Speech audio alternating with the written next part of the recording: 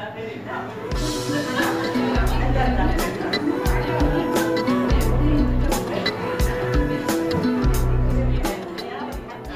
and hello everyone.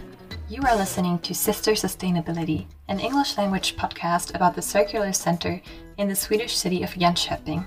The Circular Center is a social enterprise aiming to assist women who arrived in Sweden on their integration journey into Swedish society and work life, while striving towards an inclusive, sustainable society.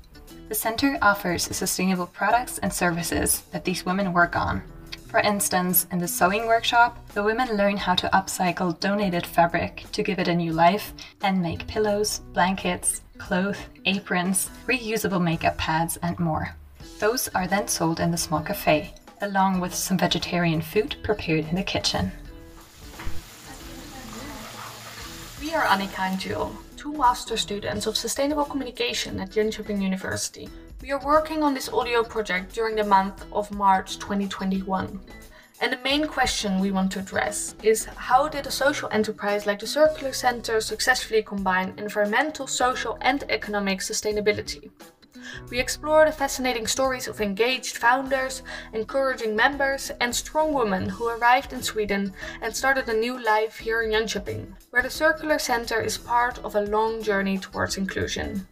We hope you'll enjoy this podcast.